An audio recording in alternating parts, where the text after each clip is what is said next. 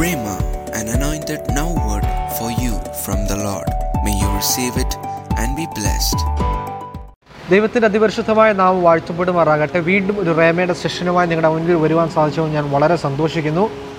ഞാൻ കഴിഞ്ഞ എപ്പിസോഡിൽ പറഞ്ഞ പോലെ നമ്മൾ ഈ ഒരു എപ്പിസോഡ്സ് ഒരു സീരീസായിട്ട് ചെയ്യുവാനായിട്ടാണ് ആഗ്രഹിക്കുന്നത്. കഴിഞ്ഞ ആഴ്ച വായിച്ച വാക്യം ഒന്നുകൂടെ വായിക്കുവാനായിട്ട് ഞാൻ ആഗ്രഹിക്കുന്നു. റോമാലേഖനം 8-ാം അധ്യായം 29-30. അവൻ മുന്നറിഞ്ഞവരെ തൻ്റെ പുത്രൻ അനേക സഹോദരന്മാരിൽ ആദിജാതനാകേണ്ടതിന് മുൻനിയമിച്ചവരെ വിളിച്ചവരെ നീതീകരിച്ചവരെ തേജസ്കരിച്ചും ഇരിക്കുന്നു. ഇതിനെപ്പറ്റി ഞാൻ പറയുവാനും റോമാലേഖനം 8-ാം അധ്യായത്തെ പറ്റിയും അതിൻ്റെ 2 സെഷനായിട്ടുള്ളതിനെ പറ്റിയൊക്കെ ഞാൻ പറയുവാനായിട്ട് ഇടയായി തീർന്നു. ഇംഗ്ലീഷിൽ ഒരു ദേവദാസൻ ഇപ്രകാരം പറഞ്ഞിട്ടുണ്ട്: those are the 5 cardinal realities that make up the great redemptive purpose of God. ദൈവത്തിൻ്റെ അത്യന്താപേക്ഷിതമായ അല്ലെങ്കിൽ ആത്യന്തികമായിട്ടുള്ള വീണ്ടെടുപ്പിന് വേണ്ടിയുള്ള ആദ്യത്തെ 5 സ്റ്റെപ്പാണ് ഈ 5 അംഗം. ആ 5 സ്റ്റെപ്പിലെ ആദ്യത്തെ സ്റ്റെപ്പാണ് നമ്മളിന്ന് സംസാരിക്കുവാൻ പോകുന്നത്, മുന്നറിവ്. ഇതിനെപ്പറ്റി സംസാരിക്കുമ്പോൾ ആദ്യത്തെ എൻ്റെ ചോദ്യം: നിങ്ങൾ മുന്നറിഞ്ഞവരാണോ?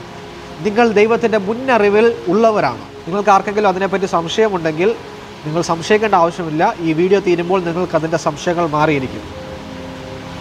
ഈ തേജസ്കരണം എന്ന് പറയുന്ന അവസാനത്തെ 5-ാമത്തെ സ്റ്റെപ്പിലേക്ക് കടക്കുന്ന ഒരാൾ ഈ മുൻനിയമനത്തിലൂടെ കടന്നു പോയവരാണ്.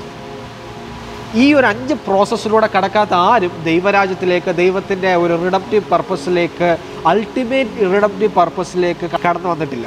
അപ്പോൾ മുന്നറിവ്, ഇംഗ്ലീഷിൽ ഫോർന്യൂ, അതിനെപ്പറ്റി കൂടുതലായിട്ട് പഠിക്കണമെങ്കിൽ റോമാലേഖനം 8-ാം അധ്യായം അതിൻ്റെ 29-ാമത്തെ വാക്യം മാത്രം വായിച്ചാൽ മതി.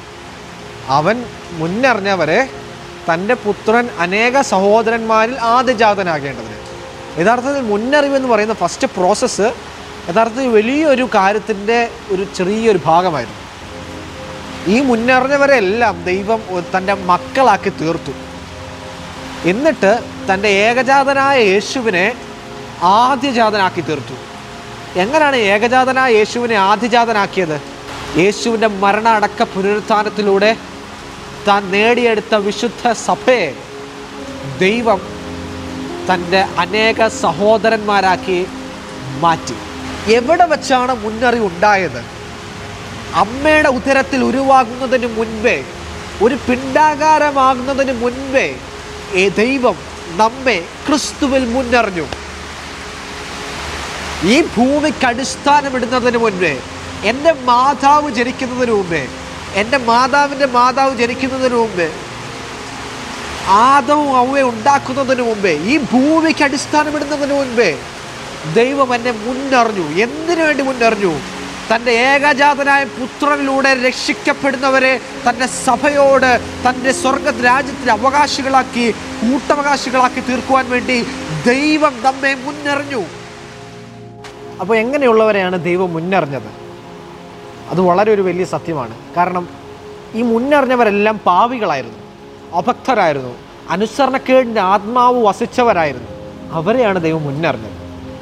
ഏകൻ്റെ പാപത്താൽ മനുഷ്യൻ മുഴുവനും പാപത്തിൻ്റെ അധീനതയിലും പാപത്തിൻ്റെ ശമ്പളമായ മരണം മനുഷ്യൻ്റെ മുഴുവനിലും കടന്നു പിടിച്ചപ്പോൾ ഏകൻ്റെ നീതിയാൽ മനുഷ്യനെ നീതിമാനാക്കി. ഏകൻ്റെ പാപത്താൽ സകല മനുഷ്യരും, ഈ ലോകത്തിലുള്ള സകലരും പാപികളായി തീർന്നു. അങ്ങനെയാണെങ്കിൽ ഏകൻ്റെ നീതിയാൽ, ഏകൻ്റെ അനുസരണത്താൽ സകല മനുഷ്യരും നീതിമാന്മാരായി തീർന്നു. അങ്ങനെയാണ് ദൈവത്തിൻ്റെ മുന്നറിവുണ്ടായത്. ഒരു വാക്കിൽ പറഞ്ഞാൽ മുന്നറിഞ്ഞവരെല്ലാവരും പാപത്തിൻ്റെ അധീനതയിലുള്ളവരായിരുന്നു. അങ്ങനെയുള്ളവരെയാണ് ദൈവം മുന്നറിഞ്ഞത്. അപ്പോൾ നിങ്ങളുടെ ഒരു ചോദ്യം: നിങ്ങൾ മുന്നറിഞ്ഞവരാണോ? ഒറ്റ വാക്കി ഞാൻ ഉത്തരം പറയാം: നിങ്ങൾ എൻ്റെ ഈ വീഡിയോ ഇത്രയും നേരം കണ്ടിട്ടുണ്ടെങ്കിൽ നിങ്ങൾ ഉറപ്പായിട്ട് മുന്നറിഞ്ഞവരാണ്. കാരണം പിതാവ് ആകർഷിക്കാതെ ആരും പുത്രൻ്റെ അടുത്തേക്ക് വരുത്തില്ലെന്നാണ് ദൈവം പറയുന്നത്. പിതാവിൻ്റെ ആകർഷണം ഉണ്ടാകണമെങ്കിൽ ആ പിതാവ് നിങ്ങളെ മുന്നറിഞ്ഞവരായിരിക്കണം. ഒരു ദേവദാസൻ ഇപ്രകാരം പറഞ്ഞിട്ടുണ്ട്: you are not the cheap products of the evolution theory, rather you are the masterpiece of God's creation. പരിണാമ സിദ്ധാന്തത്തിൻ്റെ പരിണിത ഫലമല്ല നിങ്ങൾ, മറിച്ച് ദൈവത്തിൻ്റെ കയ്യിലെ ഒരു മണിമകുടമാണ്.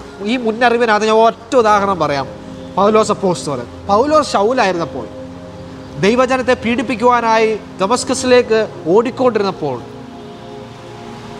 ദൈവം അവനെ പിടിച്ചു. പിന്നീട് പൗലോസ് അപ്പോസ്തലൻ പറയുന്നു, അകാല പ്രജ പോലെ എന്ന്. അകാല പ്രജ എന്ന് പറയുമ്പോൾ എനിക്കതിനകത്ത് മനസ്സിലായത്, ജനിക്കേണ്ട സമയത്ത് ജനിക്കാത്തൊരു കൊച്ചിനെ പോലെ ആ പൗലോസ് വന്നതെന്ന്. എന്താണ് അതിനകത്ത് മനസ്സിലാകുന്നത്? പൗലോസിന് യേശുവിൻ്റെ ഒരു ശിഷ്യനായിട്ട് പത്രോസിൻ്റെ യോഹന്നാൻ്റെയും കൂട്ടൊക്കെ ആയിരിക്കുവാൻ കഴിഞ്ഞില്ലല്ലോ എന്നൊരു വിഷമമുണ്ട്. അതുകൊണ്ടാണ് പൗലോസ് ഉപയോഗിച്ചത് അകാല പ്രജ പോലെ.